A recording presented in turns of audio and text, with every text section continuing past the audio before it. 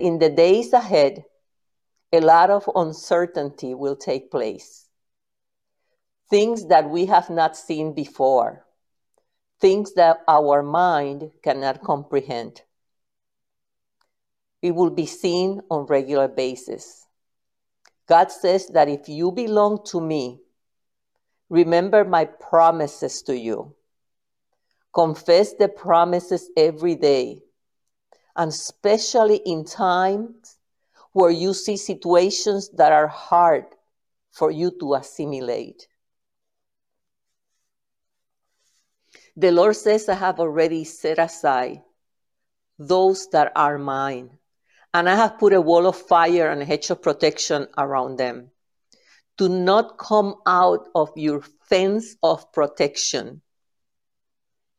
I have seen a fence around people, and what God is saying, to stay where you need to be. Do not make sudden changes. Stay protected. Stay under my power, because in the days ahead, it will be a lot of confusion. The Word of God says that in the last day, many people will die with a broken heart. Their heart won't be able to absorb or understand the things that are going to happen. I feel that there are many people that do not want to hear what is ahead. They don't want to be informed. They don't want to hear the warnings from God through the prophets. God says only a fool will request such a demand. I am informing you for the purpose of protection. The time is coming when you will not be able to trust anyone. You will have to keep your eyes on me and follow my direction. God is showing me that there are two people, and God is going to tell one of them where to go. And God is going to tell you not to tell the other person where he has said for you to go.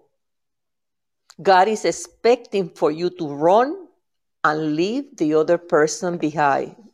Because if you take the other person with you, both of you will perish. God says, do not feel guilty, because everyone will have an opportunity to get it right with me. There are those that do not want to obey me.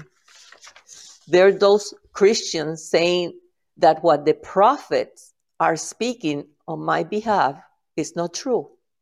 And some are saying that those things the prophet is speaking about will not happen for another 100 years. Fools, says the Lord, keep oil in your lamps.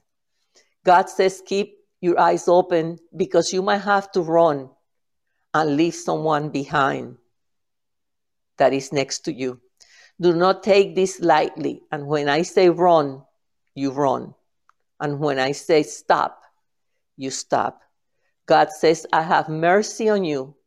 And when I have mercy on you, do not fear, but keep your eyes open and remember what I have just said. Amen and amen.